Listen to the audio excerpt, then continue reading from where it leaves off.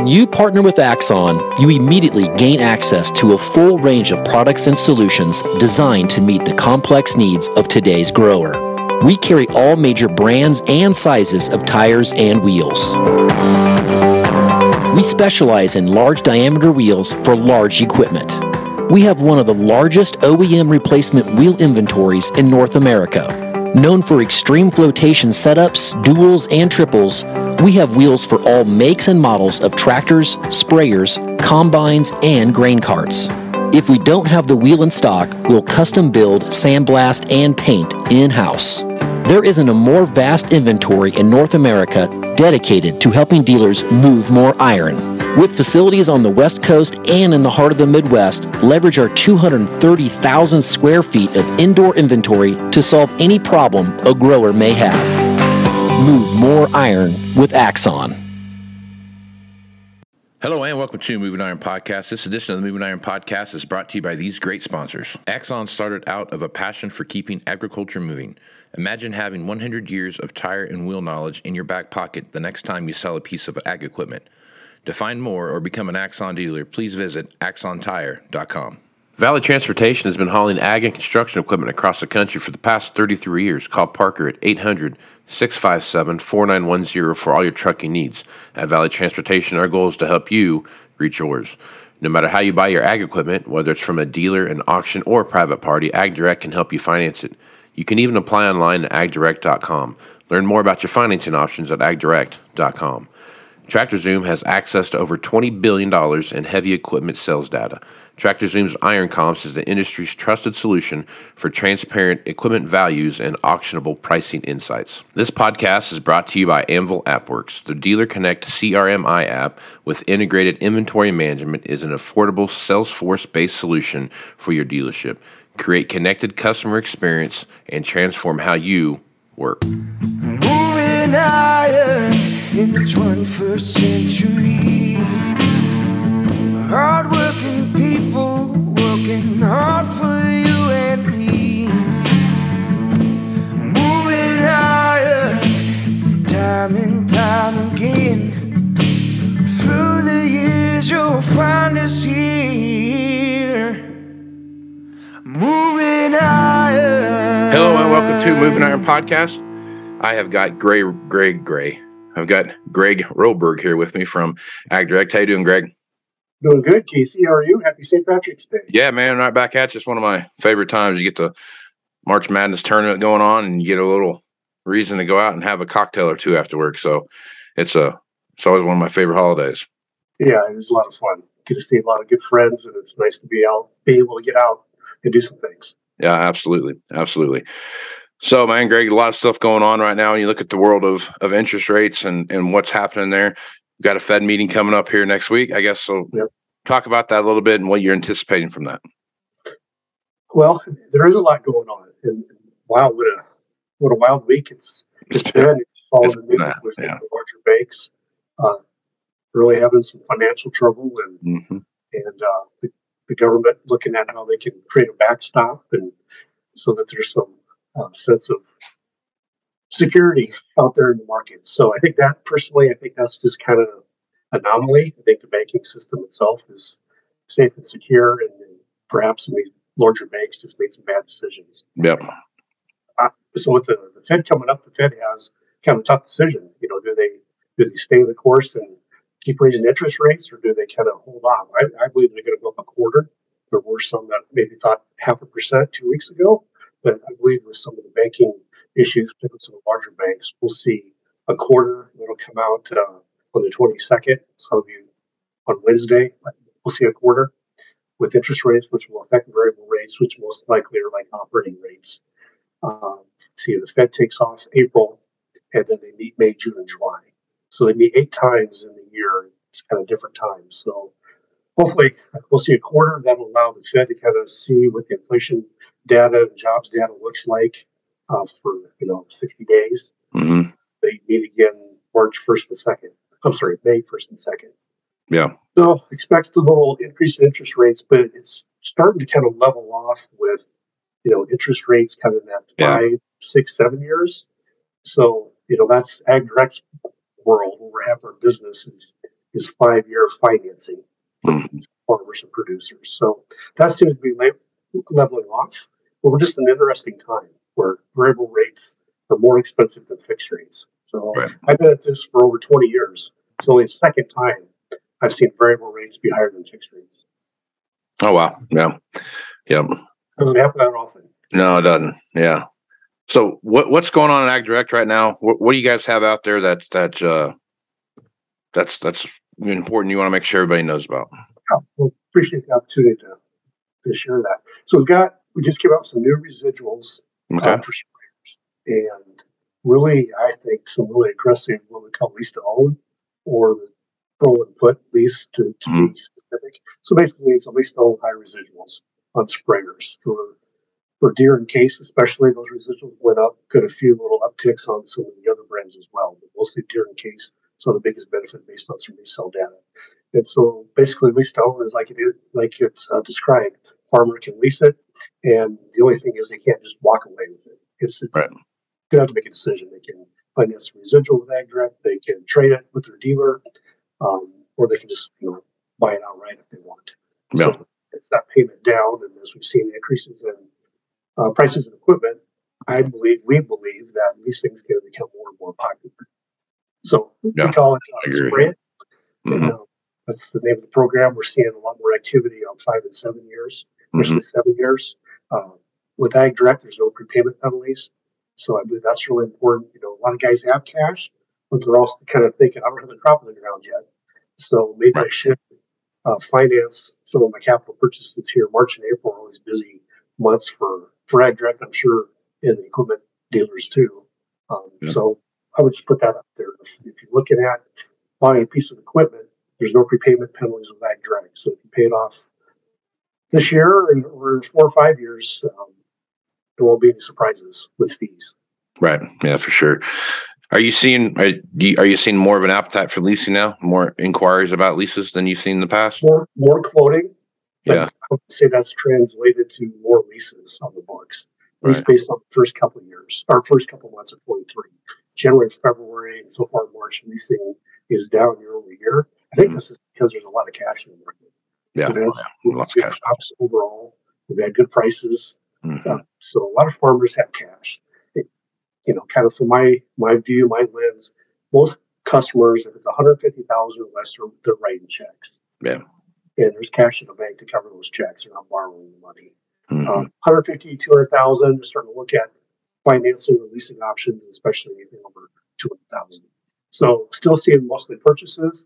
But I think as the year plays out, and certainly as we head into 24, from some economists already, what their predictions are crop prices, they're not predicting anything significantly down, but they think maybe we've reached the peak. So I guess we'll see how that plays out. But generally, when price of corn comes down a little bit, we see leasing activity pick up. Yeah, right on. Well, Greg, I love doing this with you because we get a good glimpse as to what you see happening out in the lending world out there.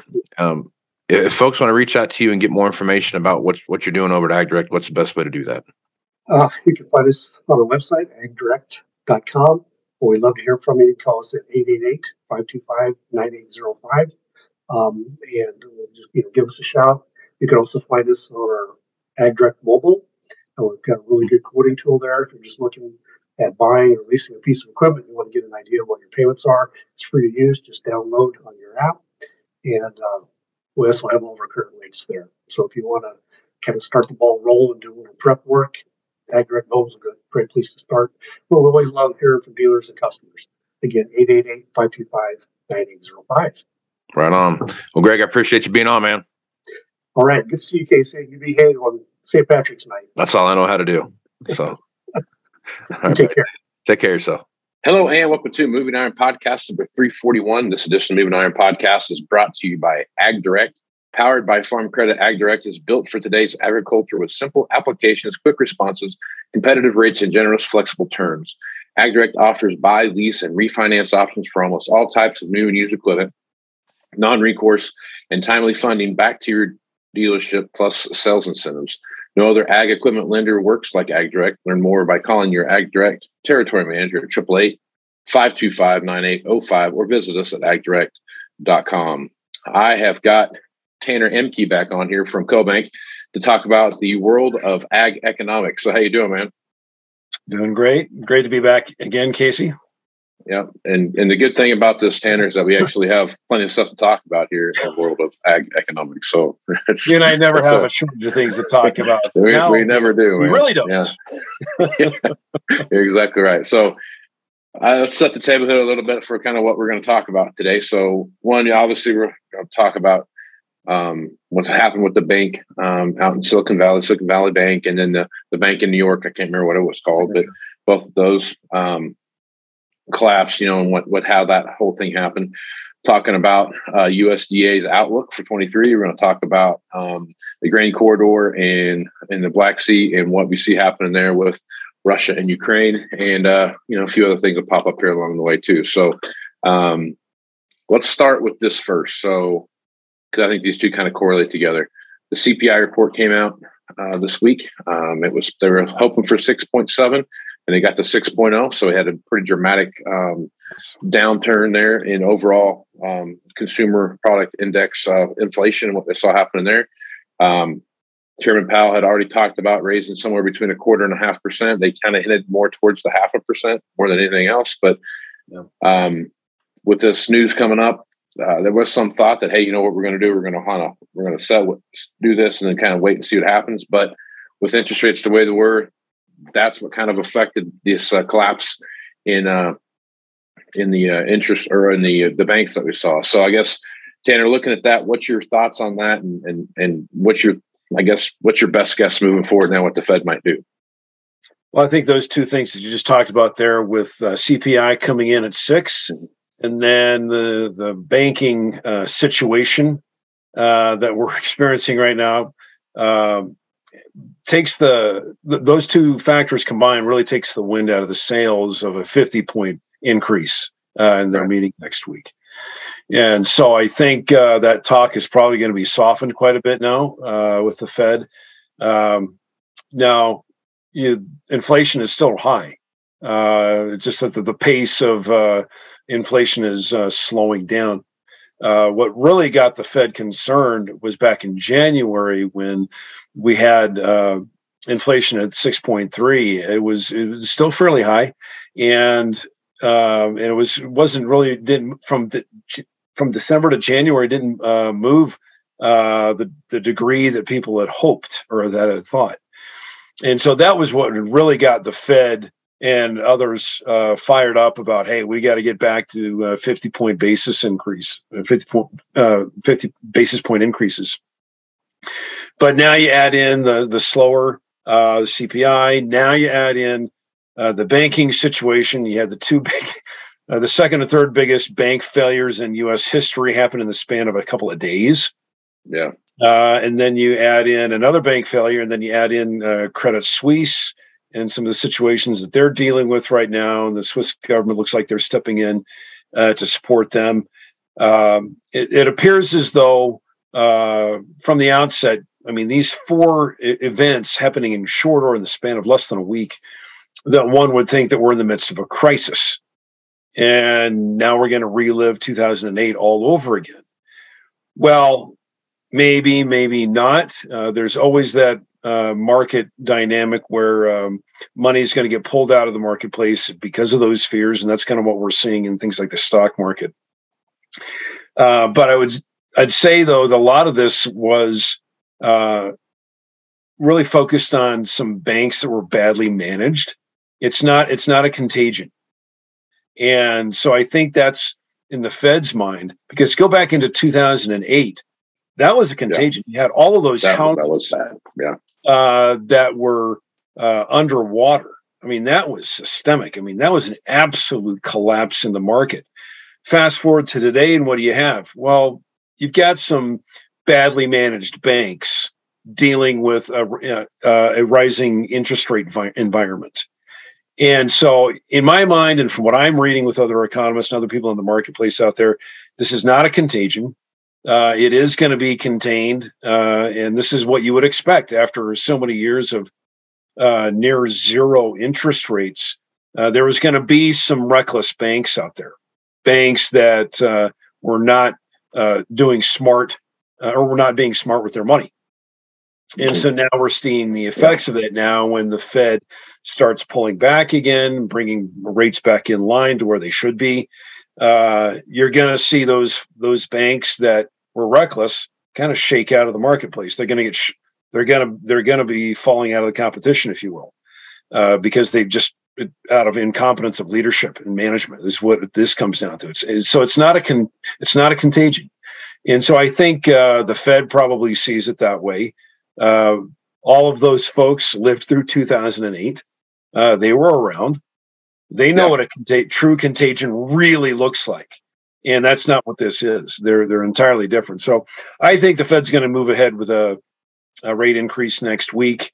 But I think right now with the banking situation, as we'll call it, and then also inflation coming in at 6 on the CPI, 6.0, I think that really gives that takes the wind out of the sails, if you will, of doing a 50-point increase. I think they're going to say, okay, let's just step it up to 25, a little bit more cautious, and then we'll see where we go from here. I think that seems like a reasonable expectation for the Fed next week, in my mind. That makes sense. I mean, you're right. I mean, the things that were going on in 2008 were woefully under. Just people were getting loans for houses that there's no piece of paper anywhere that they could actually pay for it, and their credit risks and everything else that came on. I mean, it was a disaster waiting to happen, and it happened. And I think you're right here. I mean, they've got a lot of regulations, a lot of bank examiners, and those kind of things are really watchful eye of what's going on. And I think the one thing about banks like Silicon Valley Bank is that they're not your traditional bank. Their whole business model was based around the venture capital startup thing, where you had the assets but not necessarily the cash, and your profits may or not have been as high as they wanted, but they were willing to step in and help some of these people out. And with this stuff happening, there were plenty of folks that were signing up, that were standing up, saying, "Hey, if Silicon Valley Bank would not have given me this loan, there's no way that I would be what we are now, a Chewy or somebody like that, these bigger, startups that you've seen that have become very successful." So it's a niche market for sure, but it was very risky what they were doing for sure. And the way they were managing their funds, they were so exposed to the $90 billion in long dated bonds that were falling in value. Yeah. I mean, don't tell me they didn't see this coming in a rising interest rate environment. Right. This one economist I was reading was saying that it wasn't bad management; it was horrendous management, and that's not normal. Most, unfortunately, the cost is going to be borne by well-managed banks. Their cost of insurance is going to go up, but that sounds like a headache to be borne by healthy banks, but it's not a contagion. And I think that's what has to be stressed here. We're not in 2008. It's an entirely different environment. Right. Yeah.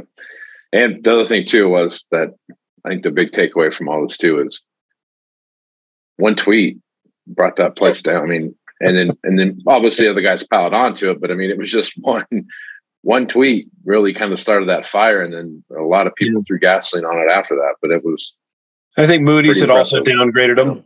Yeah. Moody's downgraded them, then added it. That added to the fire, I guess. But no, the tweet and then everyone piling on in the social media environment. Oh my, it just kind of fireball or snowballs from there. Yeah.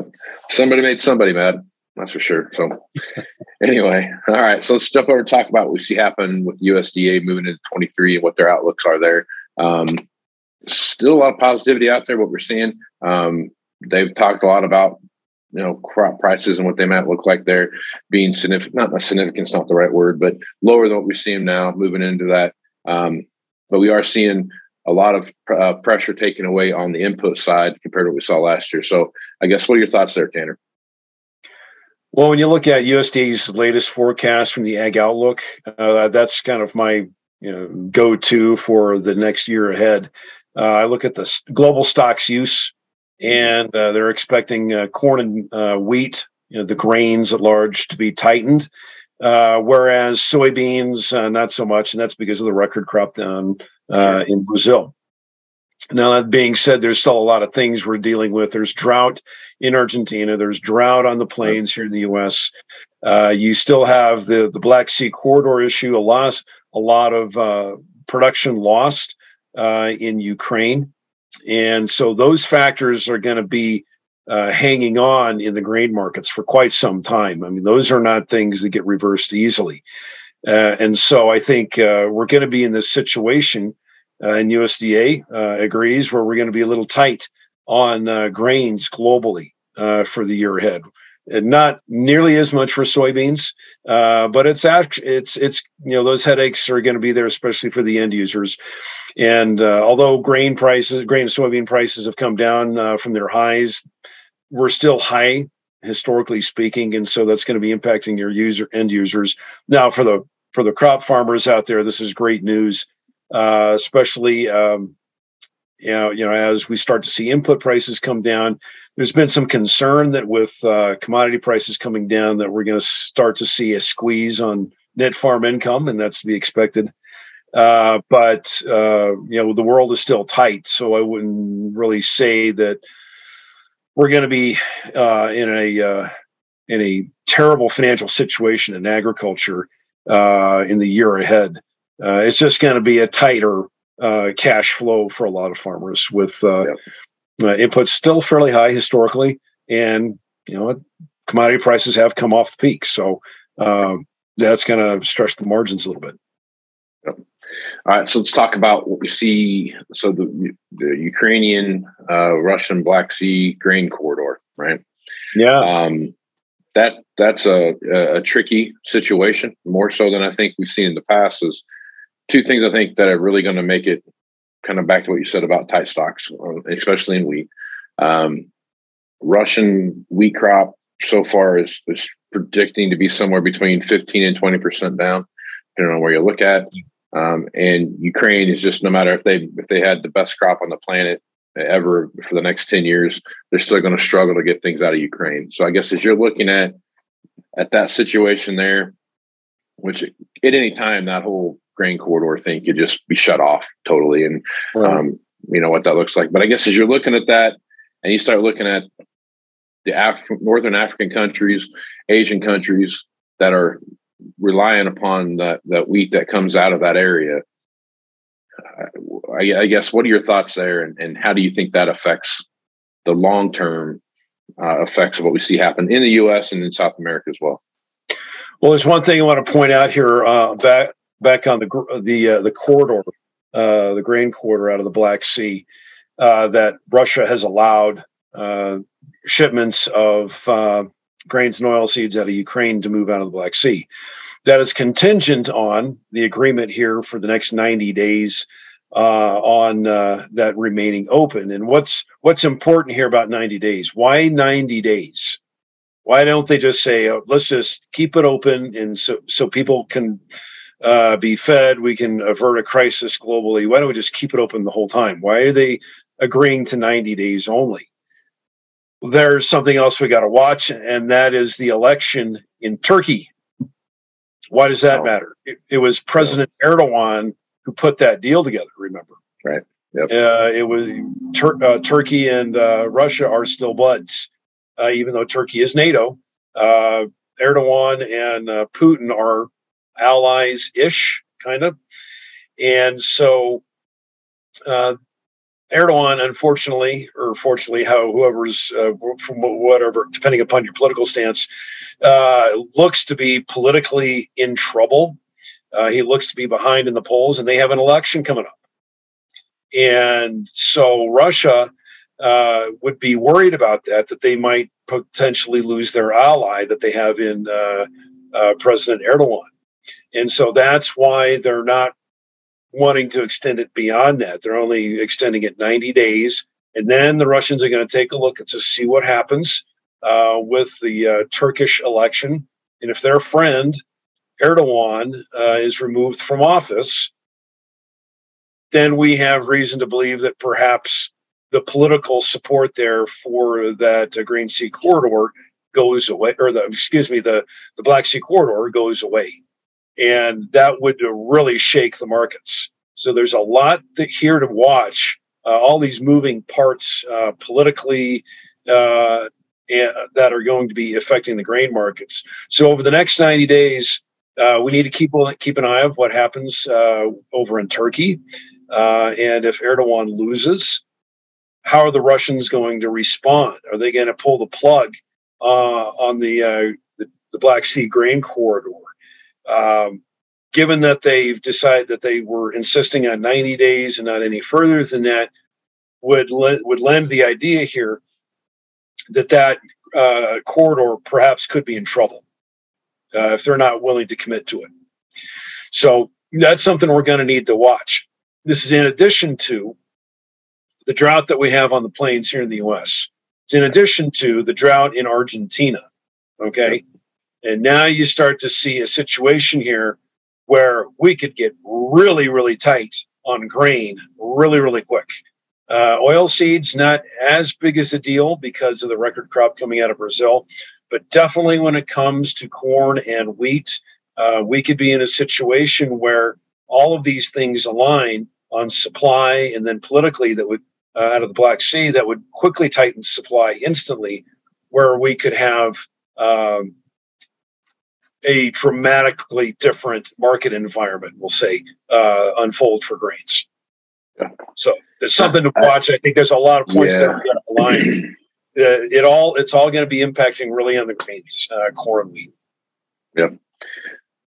That is I didn't really put those two things together, but the Erdogan's election and what that looks like, that would be a big deal. And if they shut that down, I mean, like you said, it's already hard enough to make it work the way it is, much less completely turning it off. That'd be a big deal. And very big plus deal the fact that acreage is down in Ukraine. We know that's and so we're already going to be in a tighter environment. Now you add in the political situation, and wheat and grain stocks globally, tradable wheat and grain stocks globally could tighten pretty quickly. Yep. All right, let's jump over and I'd like, because this is your area of specialty here, so let's talk about the dairy market for a little bit. They are still, I don't know if it's gotten any better since the last time we talked. It's still a struggle to make that dairy market work. And I guess as you're looking out through 23, what are some of your expectations for that? And with China coming back on board, hopefully kind of getting this stuff ground, and there's such a huge buyer of milk powder. I guess looking at that and our relationship with China at this point, I mean, I guess what's your outlook for 23 in the dairy market? Well, I think the consensus is that we're going to be seeing a tightening of the herd later this year. I don't know how fast we're going to tighten, but because margins have been eroded, we're definitely going to see some pressure there. And we've seen slaughter rates among dairy cows up near record highs. And so that would indicate that we're heading into this transition here where we're going to see tighter milk supply in the U.S., which would coincide with a recovery in the Chinese economy. Now, I think the World Bank was forecasting a faster recovery in the Chinese economy. Now that they're kind of coming out of this COVID lockdown period, and their economy is is expected to show faster growth. China, which is the largest dairy importer in the world, would be seeing stronger economic recovery later on at a time where we would see tightening supply. So right now, yes, milk prices have been under pressure. A lot of that is due to the fact that not only here in recent months, we've expanded production and productivity at the same time, but over in Europe, they've had phenomenal weather. And we've had very mild weather here too, historically speaking. And so that's been a positive on production. But those fundamental factors are going to go away if we start to see persistent erosion of margins for producers. And then what you're going to see is a shrinkage in the herd as you see slaughter rates increase. At the same time, heifer prices are still extremely high. And so the cost of replacing that milk cow is going up. And so it's going to be harder and harder to rebuild a herd with these elevated costs. So I think further out, given these supply-demand fundamentals, it looks like, although we're in a period of depressed prices right now, that may change in short order later on this year. Yeah, there's a lot of moving parts out there right now. A lot of stuff going on. They're all connected. So, aren't they? This is amazing how interconnected all this stuff is. I guess so. One last topic here. Let's talk about this a little bit. You brought it up. I was going to talk a little bit about China, what you see there with the reopening and what we see happening there. That reopening is not happening as fast as they make it out to be. We're still seeing a lot of delay, a lot of drag. They're buying a lot of stuff out of South America, which you would expect, but they're buying a lot of beef, a lot of pork, and a lot of soybeans out of the U.S. too. So I guess as you're looking at that, Tanner, do you feel like this is a ramp up for what they're expecting, or do you really feel like that demand's actually there for what we see happening with Chinese imports? A lot of those purchases tend to be strategic from China's strategic reserve, and so when they see commodity prices down, then they would be motivated to take advantage of that, put it into their cold storage for later use, or replenish their stockpiles. So it's hard to bet what the Chinese government's going to do. So that being said, we are in a position here where you brought up livestock. Our economist who covers animal protein, Brian Ernest, he covers that very well, and he's pointed out the tightness in supplies and how we're going to be in this situation going forward, where it's more of a supply situation more than it is anything else because of the drought here in the U.S. And then when you talk about the grains, which we discussed a little bit ago, a lot of that is drought related. So on the supply side, it is just tight because of those fundamentals. That being said, the demand side looks to be improving longer term, especially for China. We'll see what happens with this rising interest rate environment. It's going to slow down growth globally for a lot of other countries, including China. They're going to be impacted by this. And so I think that's one thing you got to watch. So they're recovering from their COVID lockdowns, and that is a process. It doesn't happen overnight. There's a lot of stumbling blocks along the way, but you can't grow an economy when everyone's locked down at home. And so exactly, the upside here has now been opened up now with those policies going away. So that's been a positive, but we got to keep an eye on what's going on with interest rates. And perhaps there may be more bank issues globally or economic issues like over in China that we got to watch with their real estate market. Yeah. Is that going to be the next thing to go that could be impacting their economy? There's a lot of moving parts here that we just got to keep our eyes on. And until we see it, we have to assume that China's reopening of their economy is going to be positive for their growth. We'll just have to watch some of these black swans like their real estate market. That could be in trouble in a rising interest rate environment. Very much so. Tanner, a lot of moving parts there, a lot of good stuff going on. You guys have tons of information over at CoBank. What's the best way for folks to go find that information? And they can find our research at cobank.com, and our research is under the Knowledge Exchange tab. Right on. Tanner, if they want to reach out to you, what's the best way to do that? Just find us on the website, and you can find our contact information there. Right on, man. Well, Tanner, I appreciate you being on the podcast, man. Yeah, thanks, Casey. Thanks for having me back. Right on, man. I'm Casey Seymour with Moving Iron Podcast. Check me out on Facebook, Twitter, and Instagram at Moving Iron LLC, LinkedIn at Moving Iron Podcast. Check out the video version of this over on YouTube at Moving Iron Podcast on the YouTube channel there. Check that out. Go to movingironllc.com for everything Moving Iron related, and go to Moving Iron LLC as well to get all the information for the Moving Iron Summit coming up here in Nashville, Tennessee, September 11th through the 13th. Click on the upper right-hand corner on the Moving Iron Summit tab. That'll give you all the information as well as how to sign up. Also, if you would like to get more information about that, you send me an email at movingironpodcast at movingironpodcast.com. So with that, I am Casey Seymour with the man, the myth, the legend, Tanner Ehmke. It's going to be smart, folks. Out. Axon started out of a passion for keeping agriculture moving. Imagine having 100 years of tire and wheel knowledge in your back pocket the next time you sell a piece of ag equipment. To find more or become an Axon dealer, please visit axontire.com. Valley Transportation has been hauling ag and construction equipment across the country for the past 33 years. Call Parker at 800-657-4910 for all your trucking needs. At Valley Transportation, our goal is to help you reach yours. No matter how you buy your ag equipment, whether it's from a dealer, an auction, or a private party, AgDirect can help you finance it. You can even apply online at AgDirect.com. Learn more about your financing options at AgDirect.com. TractorZoom has access to over $20 billion in heavy equipment sales data. TractorZoom's Iron Comps is the industry's trusted solution for transparent equipment values and auctionable pricing insights. This podcast is brought to you by Anvil AppWorks. The Dealer Connect CRMI app with integrated inventory management is an affordable Salesforce-based solution for your dealership. Create connected customer experience and transform how you work. Moving higher in the 21st century.